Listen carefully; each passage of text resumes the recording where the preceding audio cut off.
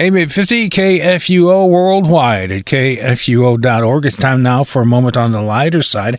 I'm Gary Duncan. You're listening to the Midday Moments program. And our guest today, as we welcome back one of our regular guests, is St. Peter of St. Peter's Hook and Crook. Peter, we haven't talked to you in a few weeks. How are things going down there at our favorite fishing and shepherding supply store? Oh, we've had our problems.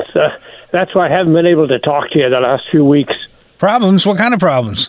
Well, we're having trouble with our air conditioning. Ooh, that can't be good in all this heat. Well, in fact, I was worried that I might have to get rid of my whole supply of stinky Gary Duncan's catfish bait. That's stinky, Gary Duncan's catfish bait. So what does it have to do with my celebrity endorsement? Well, it's called stinky for a reason, Gary. And if you think it stinks at room temperature, you can imagine what it smells like at 102 degrees.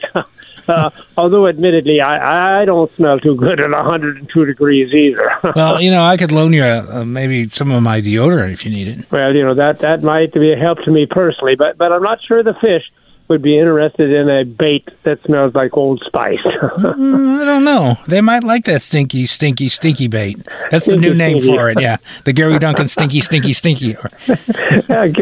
Gary Duncan stinky bait, yeah. So I'm sorry for your problems, though, all kidding aside, but what would you like to talk with me about this afternoon?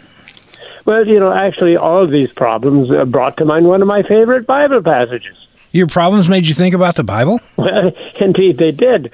In fact, they brought to mind a passage that's especially important to remember when you've got concerns.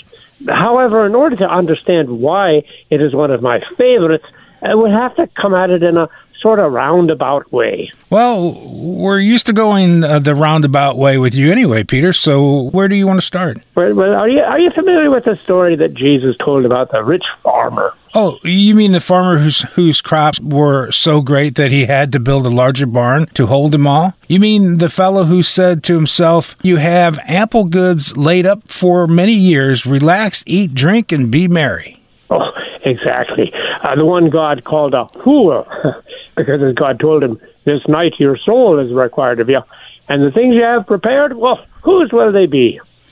Well, if we weren't familiar with the parable before, I suspect we are all familiar with it now. That's right. The parable, is a warning, as Jesus says. Take care and be on your guard against all covetousness, for one's life does not consist in the abundance of his possessions. This is your favorite passage? Oh, not at all. Indeed, at first glance, it appears to have nothing to do with me. After all, I don't even have enough stuff to fill one barn, little less worrying about more. It appears to be a parable addressed to men like Donald Trump and Bill Gates. And yet somehow I get the feeling you're going to show how it applies to us as well. Actually, Jesus is going to do that, and does so in the verse that follows this story. If you could read there, Luke chapter 12, verse 22. Okay, Luke 12:22. And Jesus said to his disciples, "Therefore, I tell you, do not be anxious about your life, what you will eat, nor about your body, what you will put on. For life is more than food, and the body more than clothing." You see, covetousness is not only something that affects those with an abundance of possessions, but it also troubles those with a lack of abundance. By our anxiousness, we show that we are more concerned about the things of this life than the things of God's kingdom. And in this text, Jesus systematically shows that the anxious are just as much as fools as rich farmers. Well, what do you mean, Peter? Well, read on if you could there in verse 24. Okay. Consider the ravens, they neither sow nor reap. They have neither storehouse nor barn, and yet God feeds them. Of how much more value are you than the birds? Well, and read verses 27 and 28. Okay. Consider the lilies, how they grow. They neither toil nor spin.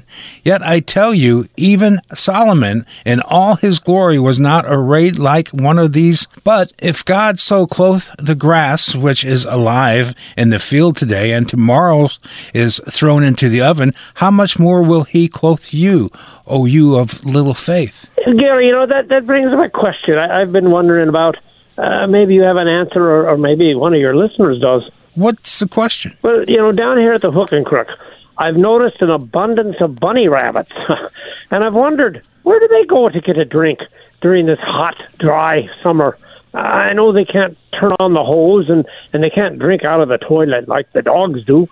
So where do you think they get their water to drink? I don't know, Peter. Maybe one of our listeners does, and maybe they can email us. Well, I tell you what, apparently they find water somewhere. Because I tell you, even in this hot, dry summer, we still have plenty of rabbits. And that's the point Jesus is making. All you got to do is look around, and you can see how God provides for his creatures. And they don't even have jobs or condominiums. Are we not much more important to God than such animals? Why would we think God would not also provide for us? You know, he gives us another reason that anxiousness is foolishness. Read back there verse 25 and 26 as well. Okay. And which of you, by being anxious, can add a single hour to his span of life? If then you are not able to do as small a thing as that, why are you anxious about the rest? Do you see Jesus' point? Does worrying really change anything? Does your anxiety make the situation better? No. All it does is give you ulcers. So why be anxious? It doesn't help at all. It just makes it worse.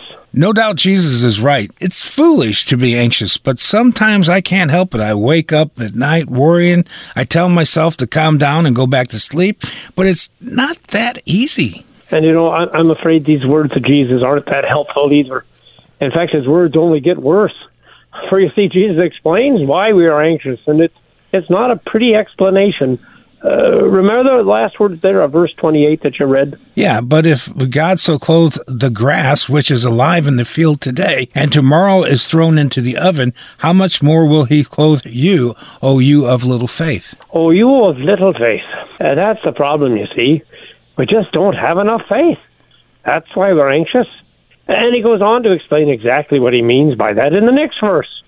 Okay, and it reads, "And do not seek what you are to eat and what you are to drink, nor be worried. For all the nations of the world seek after these things, and your Father knows that you need them.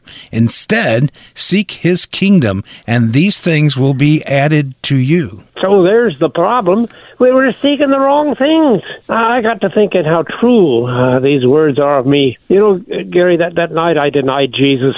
All I could think about was my earthly needs, my body, my earthly life, how I might have responded differently if my focus were on Jesus and his heavenly kingdom. I have to admit, it's the same for me and probably all of us, Peter. If we only focused on the things of God's kingdom, his love, his forgiveness, eternal life, heaven, and resurrection of the dead, we'd probably be a lot less worried about the here and now. Exactly, Gary. Well, I mean, why should we be worried? After all, what difference does it make what I have now if I know I have a guaranteed spot in my Father's mansions? Well, what could I possibly have on earth that would compare to that? And yet the problem, Peter, is that we are anxious, and no matter how much we think about heaven, it doesn't take away the worries about today. I'm sorry, I fail to see why any of these verses would be your favorite Bible passages. Well, they aren't, but they're leading up to my favorite passage. All of these verses simply show how foolish I am and how sad my situation is. But I've come to love my favorite passage all the more when I realize the predicament I'm in. I'm a man of little faith. Just like Jesus says, I worry and I'm anxious for no reason at all sometimes. I covet the things of this earth and fail to keep my focus on the kingdom. My situation would be desperate if it weren't for the promise that Jesus does make in my favorite passage. And what passage is it? Well, you know, it seems to me my time is up there. I know you're a busy man, so I guess you'll just have to wait till next week for me to tell you. And after all, I really do have some work to do. Now that the temperature's cooled down a bit, I need to open some windows and air this place out. I mean, stink bait may smell good to the fish, but not so good to my customers. Oh, so, as I suspected, you've just left us hanging. Well, just like a fish on a hook, huh, Gary? I guess so. But next week, I promise you, I'll tell you one of my favorite passages.